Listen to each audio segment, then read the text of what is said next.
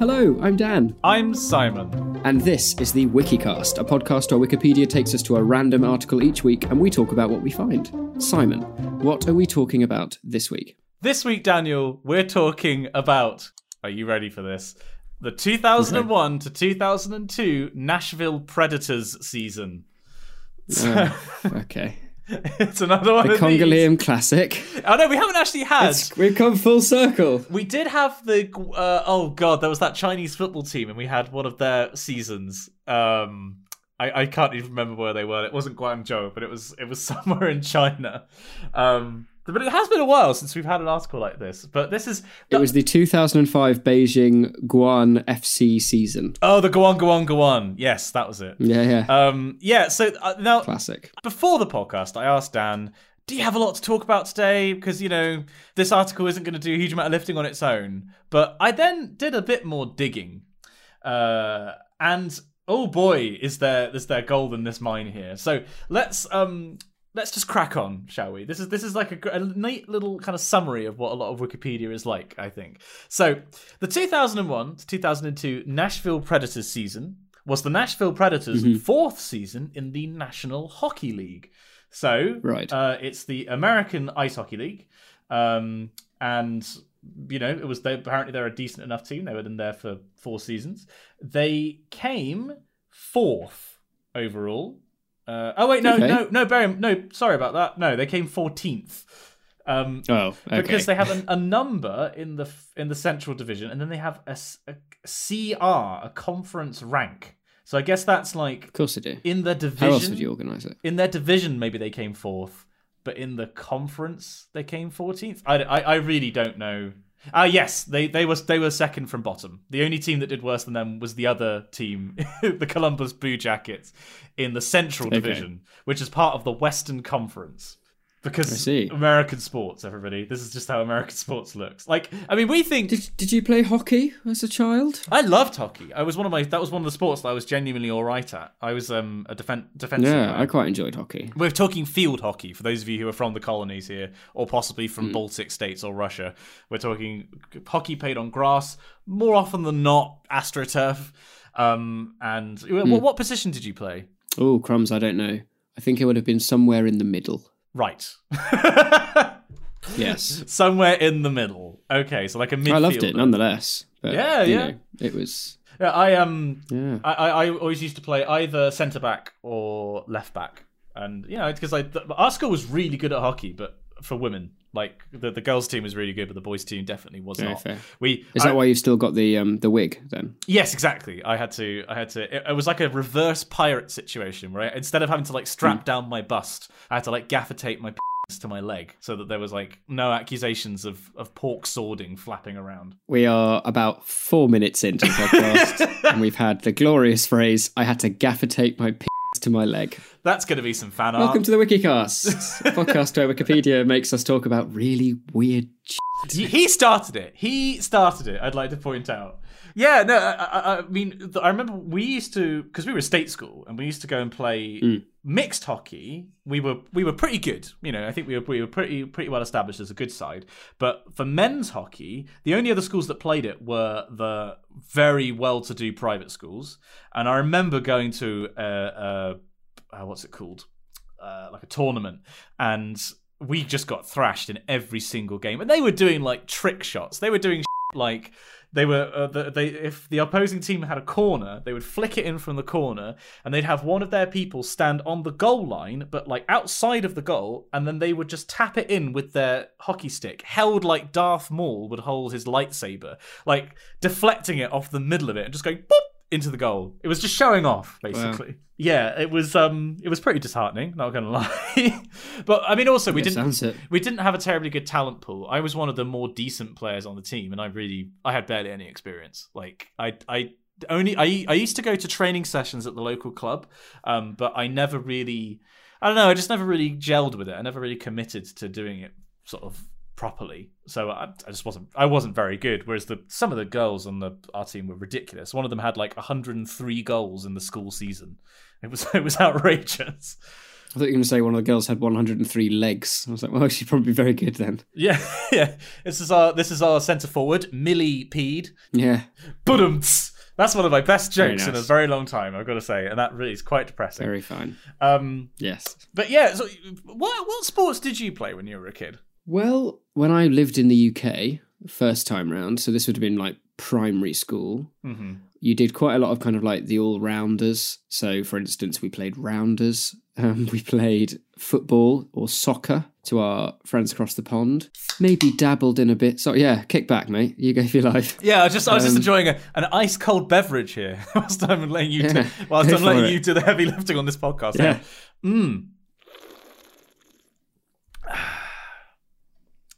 Well, crack Lovely. on. It is what it is, mate. You know, just crack on. Yeah. Well, so a bit of rounders, bit of football, bit of hockey. I then went to the Netherlands where I played quite a lot of hockey. And I got massively into ultimate frisbee. That was really fun. I have never played ultimate frisbee. It's a great sport. It's really, really excellent. And a bit of cross country. And then in Australia, it would have been a bit of football again, but like soccer, not Aussie rules football, because never play that. Yeah, that's a bit of touch rugby. Yeah.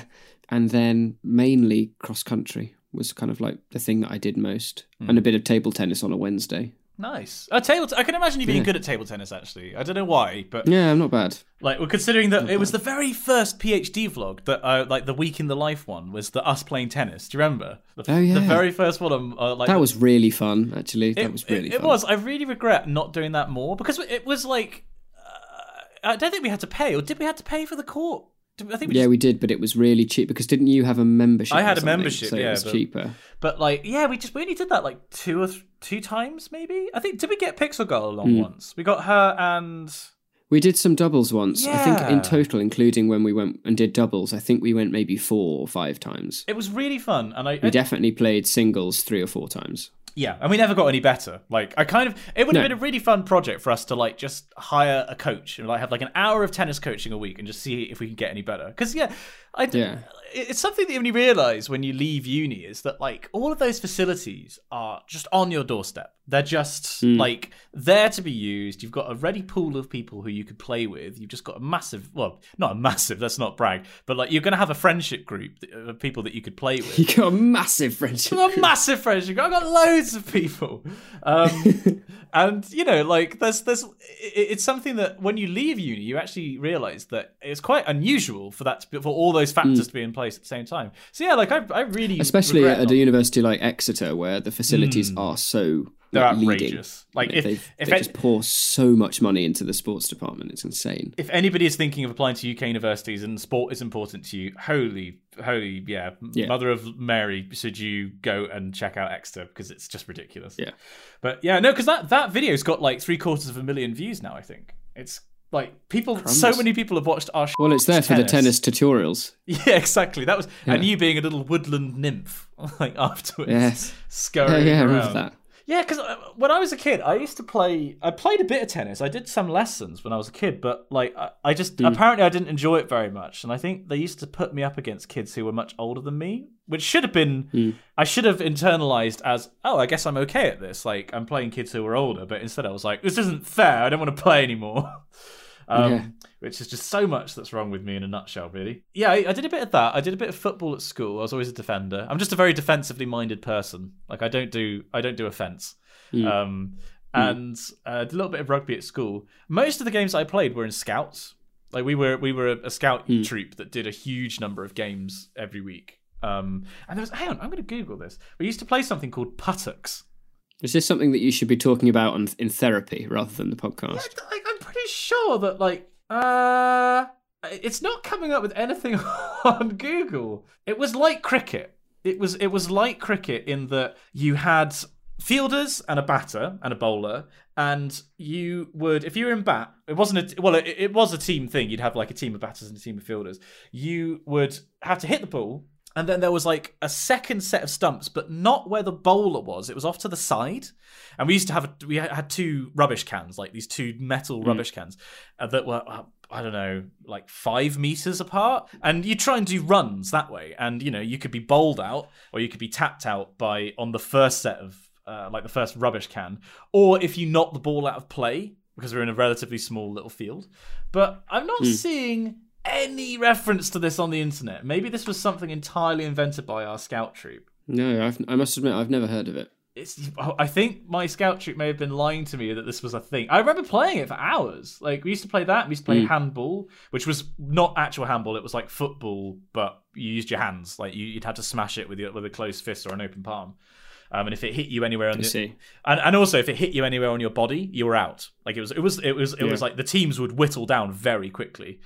And if you played... Oh, I played a lot of volleyball. Just remembered. Really? Yeah. I played that for like 2 or 3 years in Australia. That was really fun, actually. I've never played it. I played a little bit of korfball. I think I was just in it for the skirts, though, to be fair. That honesty. Yeah. Sure, why not? That It's just the sense of freedom that you've got. It's just a lovely thing. Yeah, absolutely. I've worn dresses before, and I feel like they're very liberating. You know, like it's absolutely. It's a shame that guys don't feel like we can wear stuff like that. The stuff that just lets the twins breathe, and it's like. And I remember it was at Scouts actually. I remember wearing definitely painting my scout troop in a very strange light. Like doing a slip and slide, and we had to like. There's a great photo of me somewhere, or in like it's almost like a Victorian, like a sleeping nightie, like a long nightie, because we had this. We had to change into clothes that we didn't mind getting wrecked, and we had some clothes left over from what's it called, from like a sale, like a jumble sale that we would do to raise money, and yeah, like. There's this. I'll have to try and find it in the middle of this podcast. There's this great photo of 16-year-old Simon just wearing a nightie. If that doesn't entice you, folks, nice. I don't know what will. But anyway. My school, St Leonard's College, had it in the last week for Year 12s, which is the final year at the college. We could do. I think it was on a Tuesday. It was like Trans Tuesday, where the boys and the girls would swap uniform for the day. That's fun. Which was really fun. Yeah. Because a lot of the guys would get into it to the point of which they'd find the most ill-fitting dresses possible, and would also go and get really, really awful spray tans done for the day. Well, because dressing up as a woman means you have to have an awful spray tan. Well, yeah, I think it's also part of like the Aussie kind of, a good tan's a good thing. Yeah. All I know about Aussie is tan, surfer, no hat, no play. I remember that. And slip, slop, slap. Yeah, and that was basically it. It was basically what I learned from you in Malta. Again, we bring up the Chapel Choir tour to Malta. We just can't not come back to that well. So basically, we started talking about sport because we were talking about the Nashville Predators. Now, it's kind of a sad sack article, this, because they have... Right, there's different sections on the season. They have off-season. This section is empty. You can help by adding to it. There's the regular season, the player stats, the playoffs. The Predators missed the playoffs yet again for the 4th straight year. I could see some really bitter Nashvilleian fan just like writing this article yet with again. A big foam, like, we are number one hand on, just kind of like really pathetically waving. How is he going to be typing with that on? Really awkwardly.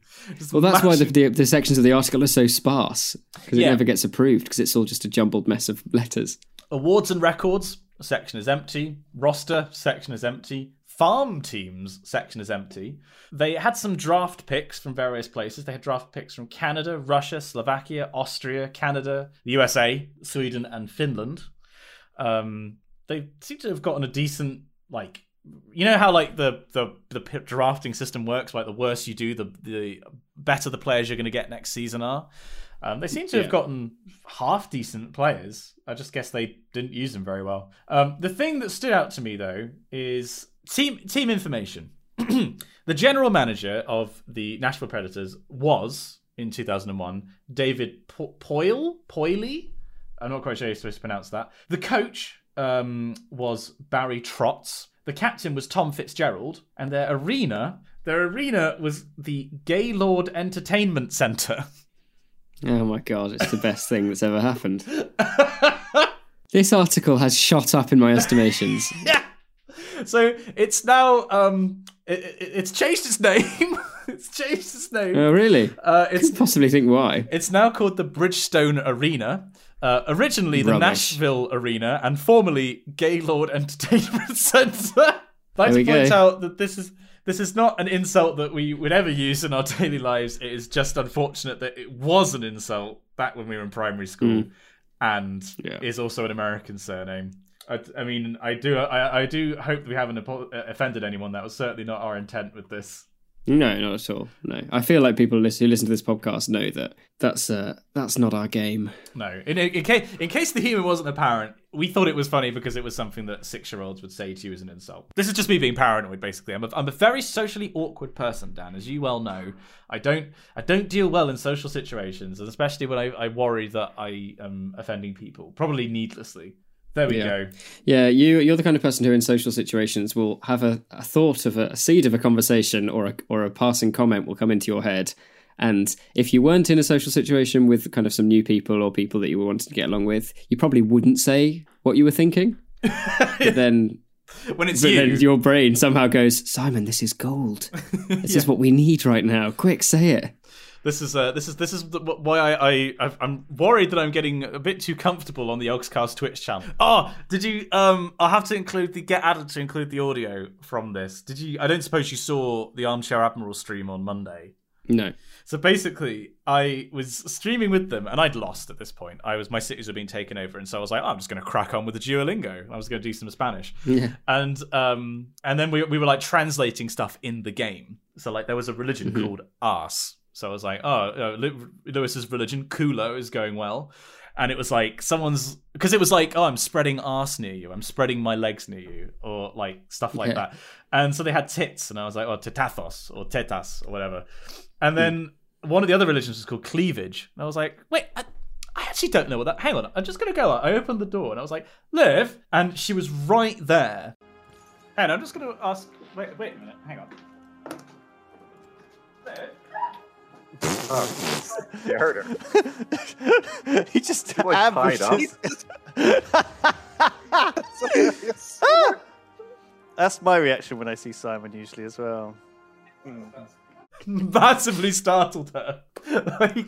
She's so easily frightened. Like, I really should do some like. It's a shame that I can't show her face on the internet because.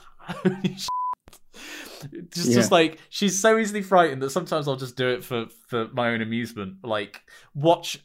There was one time when she was having a shower and I wanted to ask her something. So like I opened the door and I just like a couple of inches and I was just like, I'm just gonna wait for her to notice me rather than like shock her. And then she in the shower turned around to see me and just let out this massive scream. And I was like, oh, it's you. And I was like, who else is it gonna be?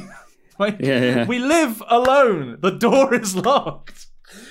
Like, oh boy. But yeah, like I got to be careful on the Wikicast streams. I got to be careful that I don't do something stupid. Anyway, that's the Gaylord Entertainment Centre is the highlight of the Nashville Predators 2001 season. I feel like we've pumped this article for all it's worth. It just goes to show if you put a little bit of time in, a little bit of research, deep diving, you can find a little nugget of gold. Gold in them there hills, exactly.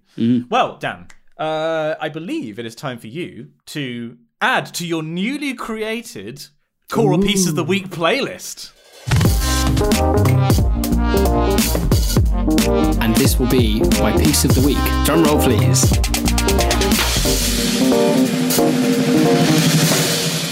So for those of you who don't know, Dan now has a playlist. It's in the description on Apple Music because we know that most of you who listen to the show... If someone wants to go to the trouble of going through that playlist and then creating a Spotify playlist of the same music, then be my guest. But I don't have Spotify and I'm not going to do that. And also we know that most people who listen to the show do it on Apple operating system. So we're just making this assumption that most people are going to be probably using Apple Music. But if not, let us know. So yes, Daniel, what is your piece of the week this time around? Well, Simon, what I'm going to do is I am going to choose a single track, but I'm also going to subtly plug the entire album because it's all really good. And it's only 5 tracks. Right. So this particular album is called The Eton Choir Book. Oh, by Alamire? No. Ah. That will maybe the. I don't think it's this one single. The Eton Choir book is a compilation of early polyphony. Yeah. This particular album is sung by the Huelgas Ensemble, which is Huelgas. It came out in 2012, and it features a Salve Regina by John Sutton for 7 voices, and it's really lovely. It's a kind of beautiful blend of that kind of classic polyphony style with lots of quick kind of almost folk song-esque ornamentation within the parts. So it makes it sound very ethereal. And it's really lovely. In fact, in the first, I would say, 15 seconds of audio, you can hear one of those little ornamentations in the, I believe, the tenor line. But it's very lovely. So that will be my choral piece this week. The Eton Choir book by the Huelgas Ensemble featuring Salve Regina, 7 voices by John Sutton. I will be adding that to the playlist for those of you who have already added the playlist yourselves. Playlist in its current form. Go on. I was just going to ask, are you still singing in that early music group that I know sprung up? Because you've been singing more early music recently. Yes. Yeah, we are. We had our last rehearsal, I think, last week, because it's getting to the time where most of the members who are in the chapel choir, which is all but 2, will be going away on tour. Ah, I see. And then folk will be moving off from Exeter, so the consort will start up again. I imagine in September, but potentially under a different name because quite a few people are leaving. One of them being Joe Reed, who kind of started the whole thing. I might see if current people singing in the choir want to kind of be signed as a free transfer from Ex Noctem to the group that I'll put together, because I absolutely will. That may happen, but it's certainly going to be early music as the focus, because it's just so. I love it. This was something that I came into chapel choir really loving, specifically the Missa Papa Marcelli, the Palestrina. Yeah. That was like the piece that kind of got me into it. But it's something which that is on the playlist. If you haven't heard it's yes. on the playlist. The Mass in its entirety. And it's something that you come to recently. Really, it wasn't sort of your original genre choice. What is it about it that you think appeals to you now? I think it's the kind of the complexity of ideas within each line. So for people who might not be as into choral music as we are, you can broadly separate styles of music across from kind of like early 14th, 15th century right the way through to kind of 20th, 21st century modern composers. They can all still be kind of find their way into a category of either homophonic or polyphonic music. A homophonic sound would be something like when you sing a hymn in church, where your words, and even if you're singing different notes, your words and your notes match up with somebody else singing a different part. So it sounds like you're just kind of playing block chords. Whereas polyphony, every vocal part has its own line, and the lines kind of interweave with each other, and that kind of stems from chant, basically, and you just add other lines of chant to one existing cantus firmus or something. And it's a lot more interesting to listen to. Yeah, it's super interesting, because you've got to think rather than changing from one chord to another to give some kind of movement and progression and change in the kind of the musical narrative of the piece that you're singing. You, instead of just going, right, we're going to start here, da-da, and then we're going to go to here, da-da, you've got to think, well, this part's approaching the chord I want, but this part's not quite ready to fit in with that chord. So how am I going to kind of blend that gap? And early choral composers do it the best. The likes of, Gesualdo, Palestrina, Bird, Tallis, Tompkins, Weelkes, they're amazing, and it's such a unique, I think, quintessentially English choral sound. Even though a lot of the composers aren't even English, it's just something that we've kind of co-opted as part of our. Although it's interesting, I was thinking about this the other day. How would you necessarily count a lot of stuff from Bach, for example, as polyphony? Because it has a lot of the trademarks, but I don't think people would normally describe it as polyphonic. No, I think, it's hard, isn't it? Because certainly in his larger works, you've got these more polyphonic style movements contrasted with homophonic chorale stuff that sound more like hymns. But because there's so much going on with Bach and Mozart to that extent, I guess, it's not as, I think a hallmark of kind of true polyphony is that it's a cappella. Yeah. So there's less of a focus, like there's more of a focus on those vocal parts being substance in themselves rather than it not being homophonic, but you've got an entire, orchestra underneath you. I guess that the decline of polyphonic music then was, going into sort of the Baroque period, was basically as a result of instruments becoming either more available or increasing in complexity. Because, it's when you start seeing... It was someone like Monteverdi who's like right on the boundary of a lot of his Vespers, was it 1605? I can't actually remember the year. Are a cappella polyphonic, like without a shadow of a doubt. But then there are large movements with instrumental, accompaniment and with large homophonic sections.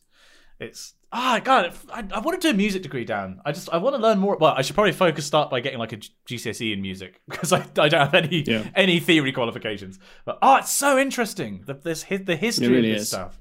Anyway, go check out that playlist. If us guffing about this has convinced you, then you should go and check out Dan's playlist. And if you want it on Spotify, do let us know.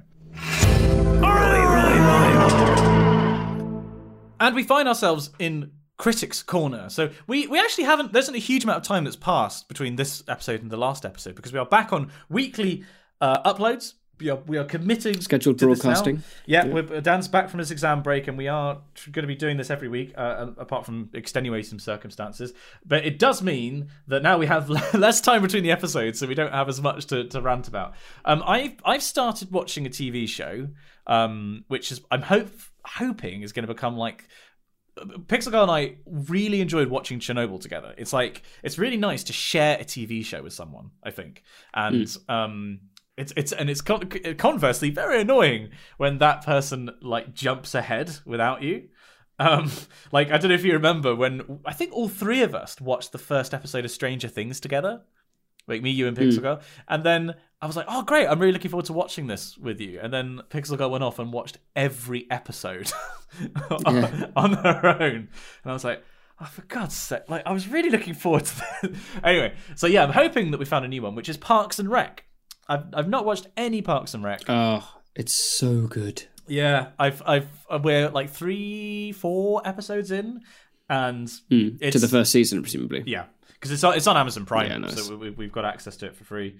And it's just really good. Yeah, it's like multiple laugh out loud moments, which I don't often get from TV or movies or anything like that. Like it takes a fair bit to actually make me properly laugh.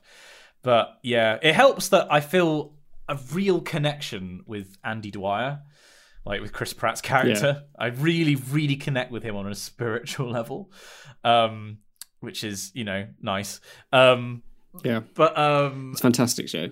And Leslie Knope is actually kind of like Pixel Girl. There's like definitely some characteristics there of like very klutzy, but very passionate, very enthusiastic about what she's doing, with a heart of gold on her. It's just, I regret not starting this sooner. It's kind of up there with like The US Office is one of those shows that kind of you're expected to watch, Yeah, see, I've never seen that. I'm tempted to try and watch it. I've seen the British Office many, many times, and I loved that. But I'd like to give the US one a try, just so I can more kind of accurately talk about the differences between the two. Right. Yeah, no, I've only seen, I don't know, maybe half a season of The US Office, and I really liked it. I kind of want to go back and watch it from the beginning, really. Although it may be one of those shows that you can jump in halfway through, like it takes a while to get going. But I've not watched any of the British Office, so like I wouldn't. I'm the opposite. Very good. But yeah, no, Parks and Rec, really, really enjoy it. I'm sure that I'm way behind the trend on this, but I'm trying to supplement me watching endless episodes of Star Trek: The Next Generation. Because like I've just got into this habit of watching an episode over lunch because it's 45 minutes. Like that gives you enough time to get. Did you see the trailer a while ago? Did you see the trailer a while ago for the new Picard? Yeah. Yes. Yeah. Make it so. Make it so. Oh, I cannot engage. Wait. Oh, I love Patrick Stewart. I was saying this on stream the other day. Actually, I was like, if you were to ask me what are the characteristics that a leader needs to have? Like, what should a good leader be? It is literally, in my mind, what would Captain Picard do? Like, he is the archetype, the perfect example of a solid leader. And, like, oh, God, I just, like, it's the show, obviously it's dated a bit, right? The Next Generation finished airing about the time that I was born. And so the special effects at the time were probably incredible, but like I could do better than them in After Effects now, like by quite some way. Yeah. But like a lot of the stuff that never gets dated. You know, the writing, for example, having a solid episode that is about the rights of androids, like is an android a sentient being, or the episode "The Sins of the Father," where Worf is basically on trial for his father's war crimes and what is the value of honor. Like solid writing doesn't get old. The way that it might be told does, but it's just good, and it's high concept sci-fi. They'll take a concept like addiction to the holodeck, and you know what it is, you know, or what it is to be human, and run with that for a whole episode. And like, yes, there's great sci-fi these days, and stuff like The Expanse, for example, which is fantastically made, really engaging, you know, solid TV, but it's not high concept in the same way that The Next Generation was. And possibly I'm just looking in the wrong place, but I've yet to see anything that's really like good old Trek. So that's what I've been watching every day, and now I'm trying to supplement it with new stuff in the evenings because like trying to take some time off. But what have you been watching? Well, I've been on a bit of a British TV show binge. Mm-hmm. I've now started watching and finished watching Good Omens. Oh wow! How many episodes is that? 6, I think. Oh, okay. It's not like a huge season. Yeah. It's really quite short, but each episode's about an hour long. So between last week's episode and now, I finished it. But it's really, really excellent. And there's talk of potentially a second season, which is very, very exciting. I've only heard good things about it. Yeah, it's really good. I think it's one of the best TV shows I've watched, for sure. And then I've also yesterday, in fact. Before here's another segue. I guess it can count as a review. I had my first driving lesson in a manual car yesterday. Oh, right. I see. Yeah. How did it go? Crazy. Yeah, it was really fun. It was very different to driving an automatic, obviously. There's so much more to kind of think about. But I also haven't been in a car for such a long time. Driving, I mean. Yeah. But it was really nice. I've got a really lovely instructor. His name is John. He's very calm. He's a musician. Oh, that always helps. Yeah. Is it a lot of hill starts that you're going to have to worry about? Because Exeter's very hilly.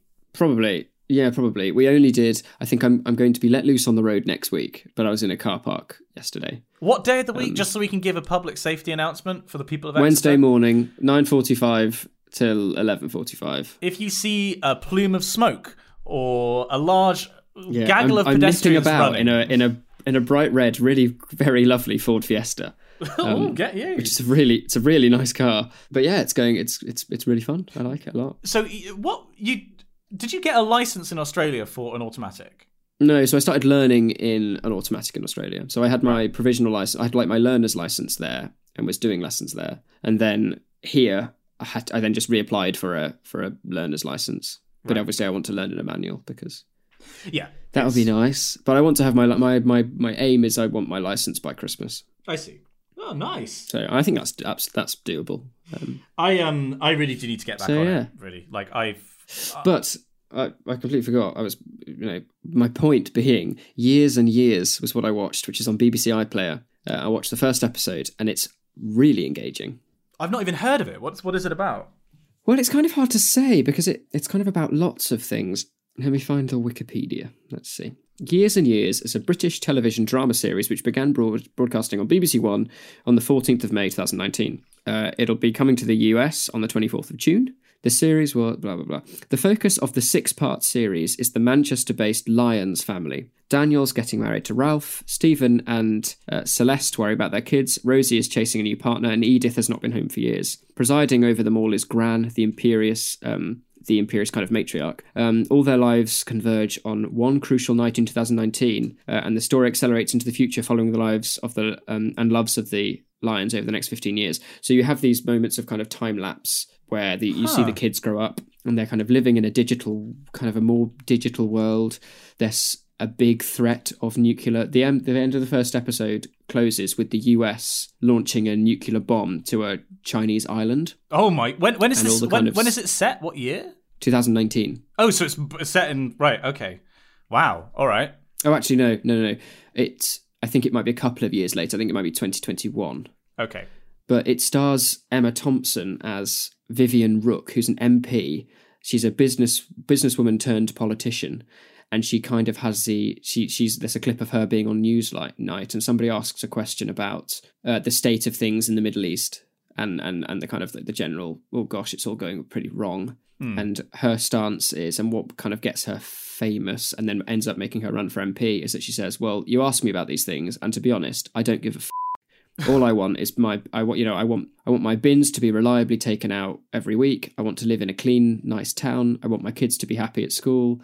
And she was like basically saying, I feel like we should focus on getting home right first. And it's really weird because she actually kind of offers some really compelling arguments, but delivers them in a way that doesn't make her sound like a kind of Brexit,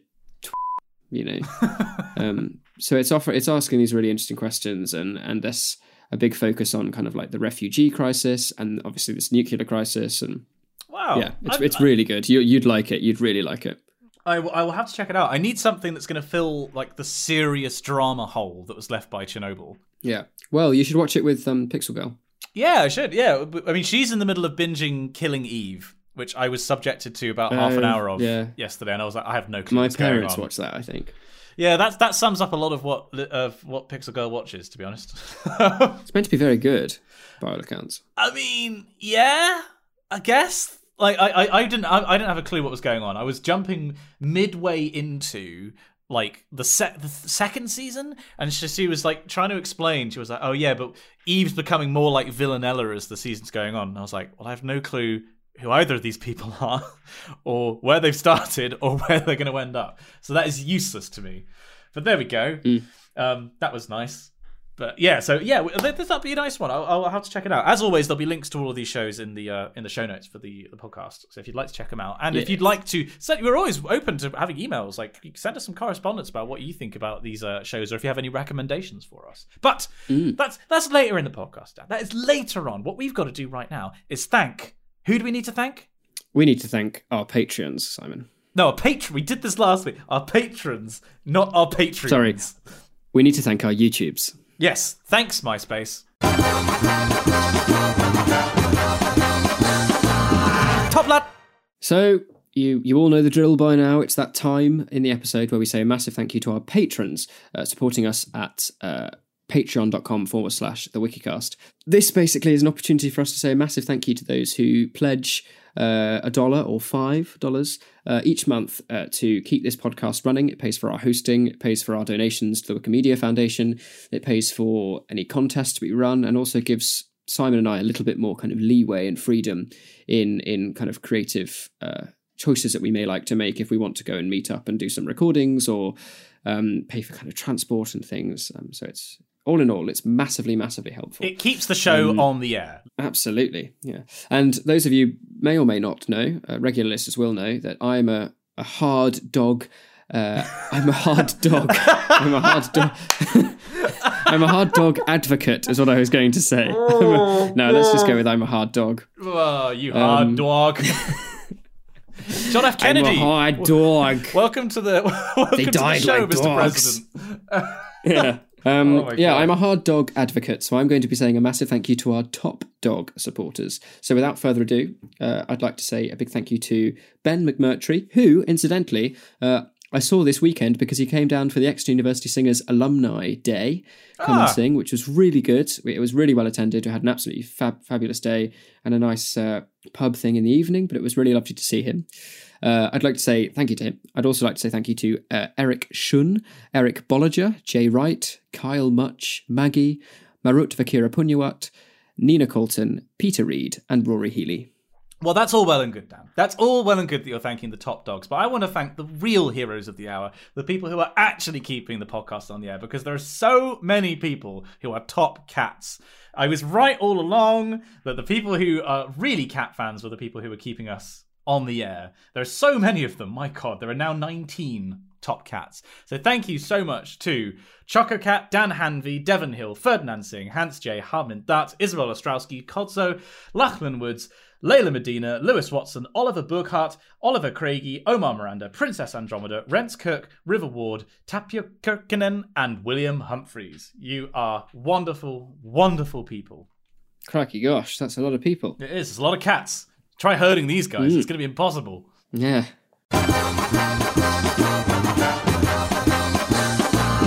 Top lad. So we're going to do something a bit different this week, Dan, and dear readers at home. Instead of doing Crisis Corner, we do have some crises that people have sent to us anonymously at spongyelectric@gmail.com, but we had a suggestion on the Discord that we could instead do a confession corner. So just as an experiment, what we'll do next week is we'll read out emails that have been sent to us with confession in the subject line first, and it could be confession, comma, whatever, and just confess to something. And it's going to be totally anonymous. It could be the tiniest little thing, or it could be the biggest secret you've been keeping. And we will give our thoughts on what you have confessed to. We're going to be like the two local friendly Catholic priests. Yeah. Interpret from that what you will. Father Simon and Father Daniel are here to listen to your confessions. If you could, obviously it'll still all be anonymized. Yeah, they can be very much as Simon says. They can be as serious or just I one time started eating a yogurt in a supermarket before paying for it. Forgive me. That's all right. Well, yeah, you are forgiven. My son, you are forgiven. I mean, yeah. If you could start off your email with "Forgive me, fathers, for I have sinned." That would be good. I like that as a thing. Yeah, because it means we can sort them, and B, I think that's quite funny. I always wanted to be a priest, you know. It's so ridiculous. What has the show become? I mean, but we'll see what happens. You know, I think this new way of doing it will have real legs, because a crisis implies that there has to be something kind of presently wrong or not going awry, whereas a confessional can be anything. I mean, I certainly probably have things I could email in about. I've got some pretty hilarious ones. I've already semi-confessed to the yogurt eating one, but well, you know, I'll email in next week. How about that? Yeah. Well, so this is just an experiment. We're not getting rid of Crisis Corner necessarily. If this is very popular, then we might do this every week. But it was suggested. I think it's a good suggestion. So let's give it a go. Too. So yeah, email in with confession, colon or something, or comma, whatever you want, and then we will anonymize everything that's sent that way, and we'll give our take on how horrible a person we think you are.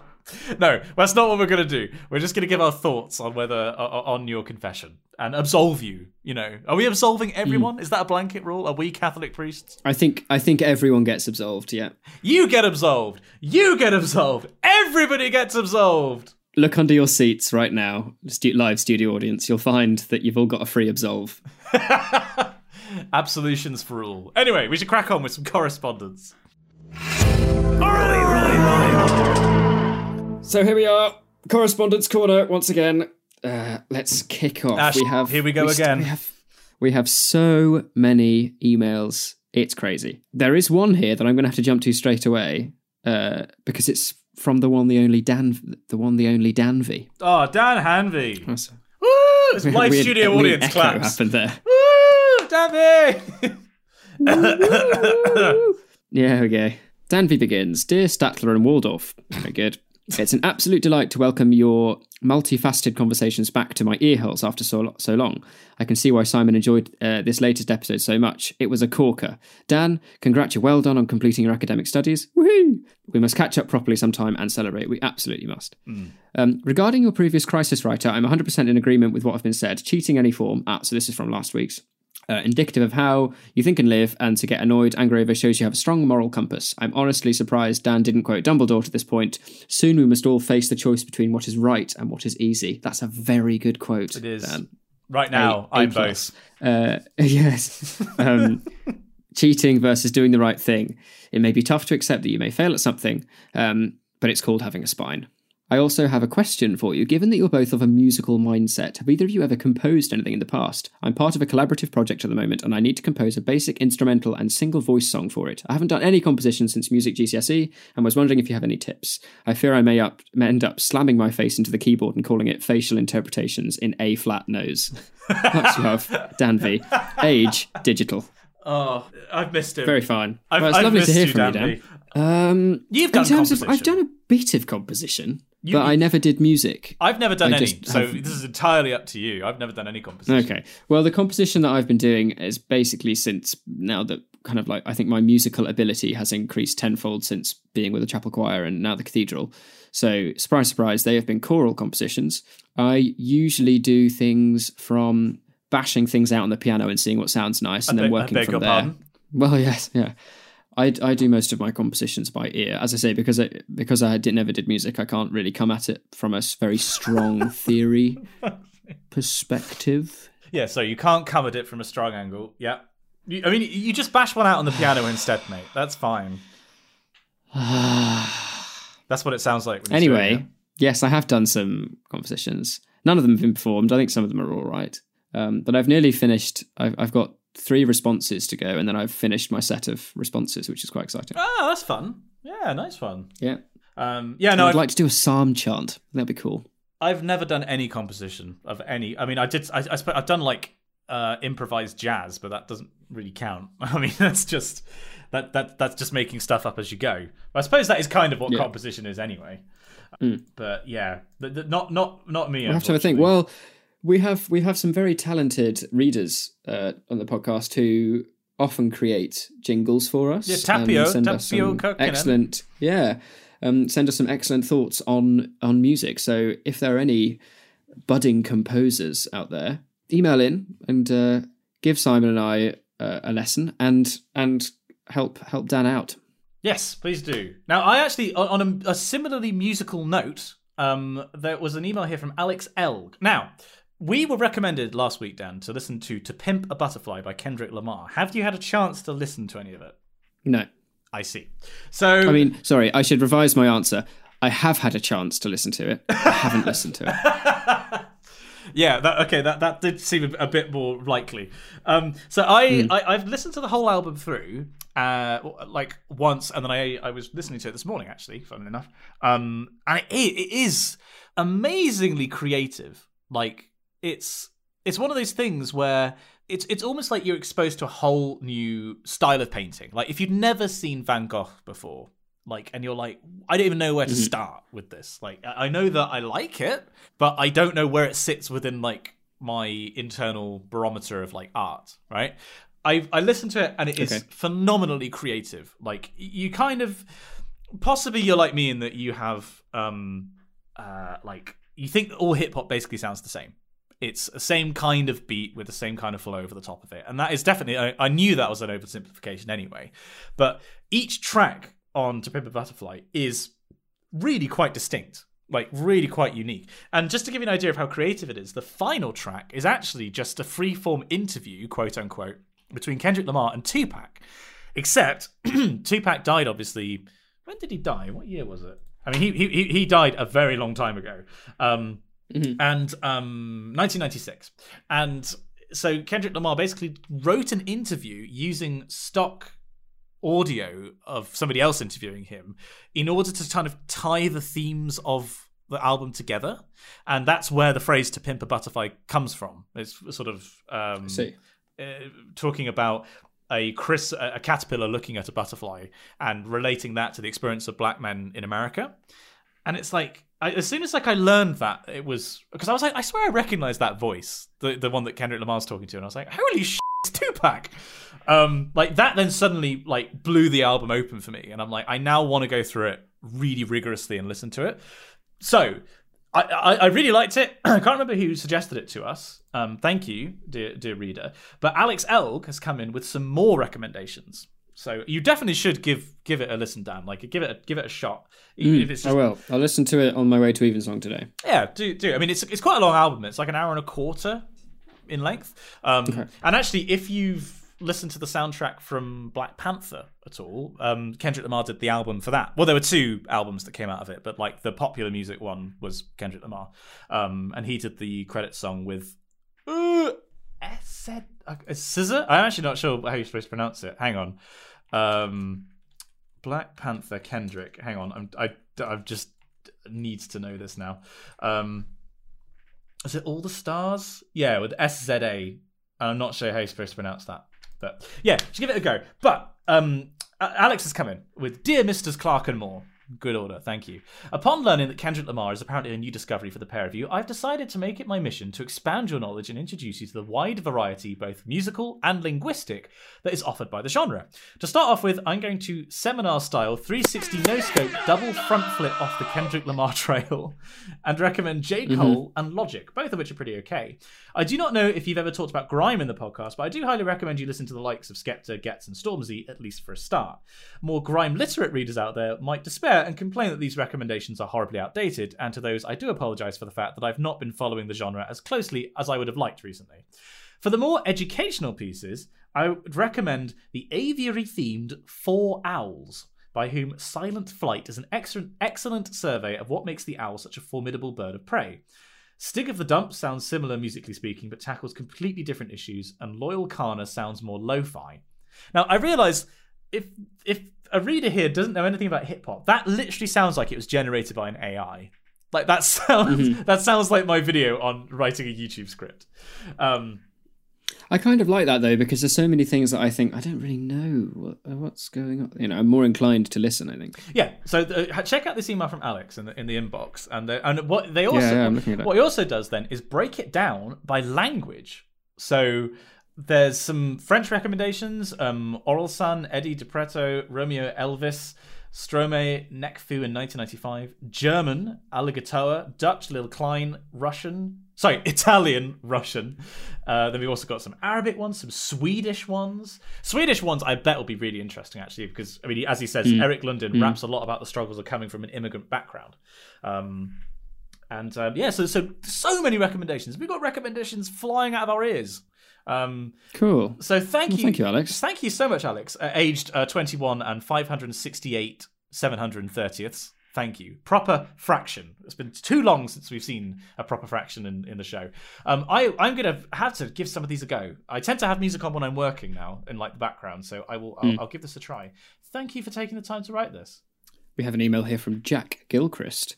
He says, "Salutations, Dan and Simon. I haven't read the podcast in a while because I've been saving up episodes for my holidays, so I don't know if you've already talked about this. Did you just switch to parcel time? Did you just switch to parcel time? Yeah. For a second. Well, I thought the word was savings, but my cursor was above the middle of the word, and I was like, oh, it could be sailing. I don't know. Because I'm sailing up episodes for my holidays. Yeah. Can you do the rest of this like... But here I go. No, a special request. Can you please do the rest of this in your... the voice that you do with the S's whistle? It's like an old man from the south with no teeth. Yeah. Please. I want so book.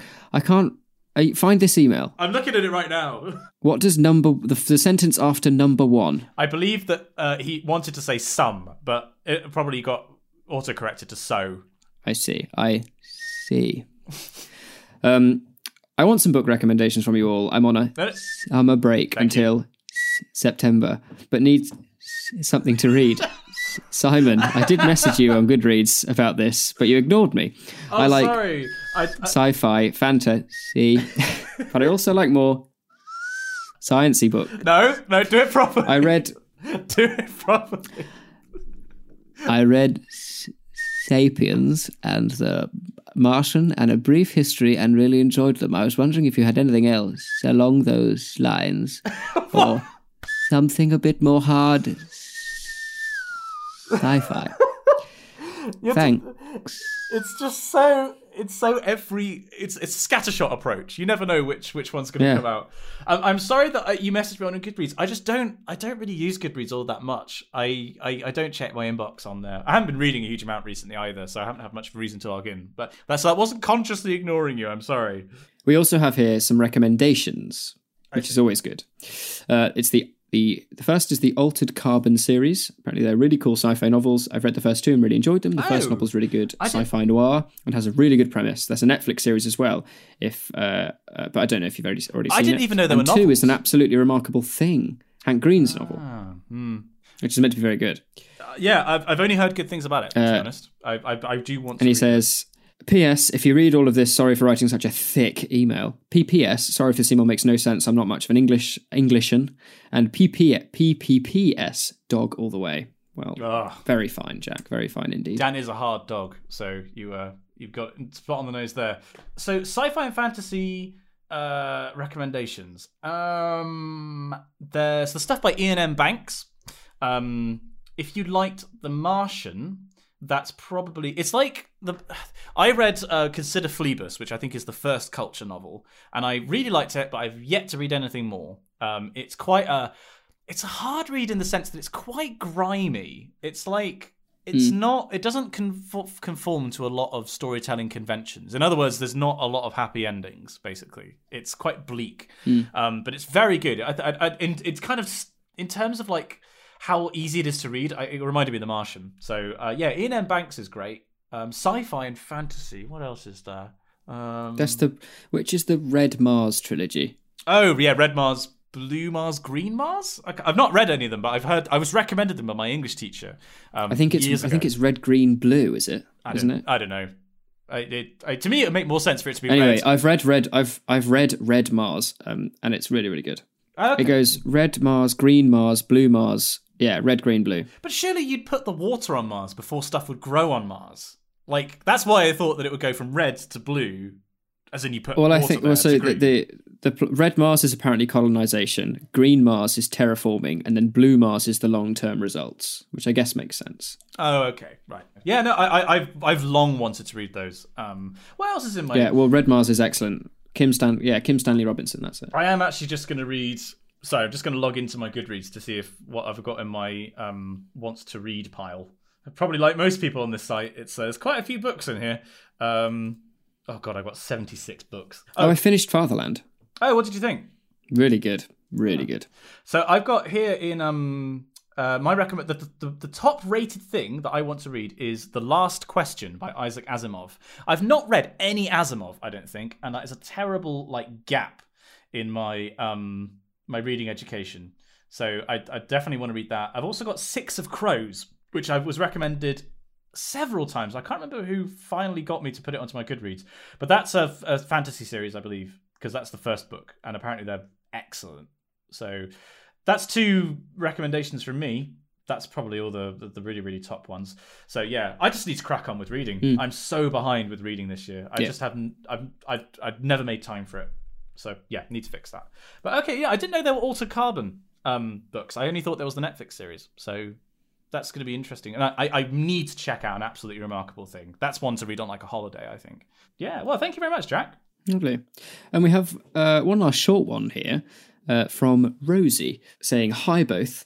I co-host a new comedy podcast called It's History, Bitch. It's supposed to be like Britney, but no one seems to have gotten the joke yet. Anyway, we're big fans of the Wikicast, and we hope our show is as funny. We'd love to do a promo swap with you guys if you're at all interested, but we're new, so I understand if it's not really worth your end. Either way, keep up the top-notch work, Rosie." Well, there we go. We've got a listener who's a fan of the Wikicast and has started their own thing. As a co-host, It's History, Bitch. Like Britney, bitch. Comedy podcast. It's History, bitch. Sounds good.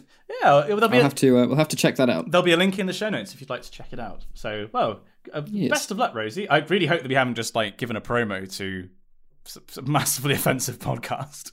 It's like we check it out and it's all Holocaust denial and stuff like that, and we're like, oh God, what have we done? We should have checked our sources. No, if you're a reader of the Wikicast, I'm just sticking it into Google now. I'm sure that you are wonderful people. So it's on Apple Podcasts. That's good. Well, we're really plugging them. They're getting a lot of airtime on this episode. No, it's got a good thumbnail. You should check it out. It's very good. The one with anti-popes, Hetty Green, and the London gin craze. What a thumbnail! Yep, fantastic. Absolutely. The London gin craze is a really fascinating and hilarious period of they did it In Our Time. I listened to the In Our Time and about how basically it wasn't the problem was already there. It was just that they changed the alcohol. Like, people were getting smashed off of... It was the fact that it was the war with the French, wasn't it? Which meant that people switched to Dutch gin as opposed to French wine. And, so the substance changed. The problem was the same as before. But there we go. Yeah, it's history, bitch. I'll have to check it out. In fact, speaking of gin, I read quite a funny joke about gin and a nun. Would you like to hear the joke about gin and a nun, Simon? Oh, go on. Okay, here we go. So a nun is standing outside a pub, and a man comes round the corner planning to grab an after-work beverage. The nun immediately points at him and intones, "Before you enter this den of sin and debauchery, think of your mother and your father." The man wipes a tear and says, "They're dead. God bless them, they're dead in heaven." "Well," says the nun, "then think of the damage the alcohol will do to your brain." "What?" the man asks. What are you talking about? Have you ever had a drink?" The nun says she hasn't. "Then how can you talk about the alcohol? I'll tell you what to do." He continues, "I'll buy you a drink. After you've drunk it, then you can talk to me about the alcohol. What'll you have?" I don't know," says the nun. What do ladies usually drink?" "Gin," he replies. "Oh, all right," she says. "But can you put it in a cup so nobody notices?" The man nods and walks into the bar, calling out to the bartender, "Bartender, I'll have a beer and a double gin in a cup." "It's that bloody nun outside again, isn't it?" says the bartender. Wow. I read it and I thought it was quite good. Okay, I see. I was expecting a bit more of a punchline. That was quite a savage reception. I fully thought that there was another line following that punchline. That's why I was holding back. I don't know. Well, no. Well, maybe you're welcome to think of one, though. Oh no, I'm not a jokester. I don't think of this stuff. Wow. Well, yes, it was a good joke. Well done, Dan. I like that. F*** you. Well done. I really liked it. I'm very easily pleased, man. What have we learned today, though, Dan? What, apart from your terrible joke? Well, we learnt about an American hockey team, did we not? Yes, we did. I may have actually just jumped the gun and done your line from the script, but no, never mind. Yeah, but hey, it doesn't matter. I'll do it. It's fine. Yeah, it's not that I have no idea what we read, but it's fine. We did the 2001 to 2002 Nashville Predators season as hosted in the Gaylord Entertainment Center. They were brilliant. A pretty terrible ice hockey team in America in the early 2000s. Yes. Are they still? I probably should have checked on them. Like, are they still in the league? Do they still exist? They seem to be doing all right. In 2018, they won their first President's Trophy and Central Division titles. It's a positive story, everyone. Over the course of this podcast, they went from being pretty much zero to hero. Wow, but they're not in the Gaylord Entertainment Center anymore. Very impressive. We also gave we had a new choral piece of the week by the Huelgas Ensemble. We chatted about Good Omens and Years and Years. And Simon, you said you'd started Parks and Rec. I have, yes. Very much enjoying it. We've shifted up we're going to trial a new kind of Critics Corner, which is going to be confession. Everyone gets an absolution. You can email in with your confessions. You're all going to be absolved. It's all fine. But we're going to give that a go, see how that goes. It was a suggestion in the Discord. And then we ended with some really stellar correspondence, some music stuff. A lot of music recommendations. So I am very much looking forward to digging into some of these. I have no idea when I'm going to find the time to get through all of them, but I'll give it a good go. And that's all for this week's episode. Don't forget to subscribe to us on your podcasting service of choice. You can like us on Facebook. And if you'd like to see our faces, check out our YouTube channel, Spongy and Electric. Tales of childhood sports, confessions, and other thoughts on the show can be sent to us at spongyelectric@gmail.com. We'd love to hear from you. Join us again for another tumble down the wiki rabbit hole. And we'll see you next time.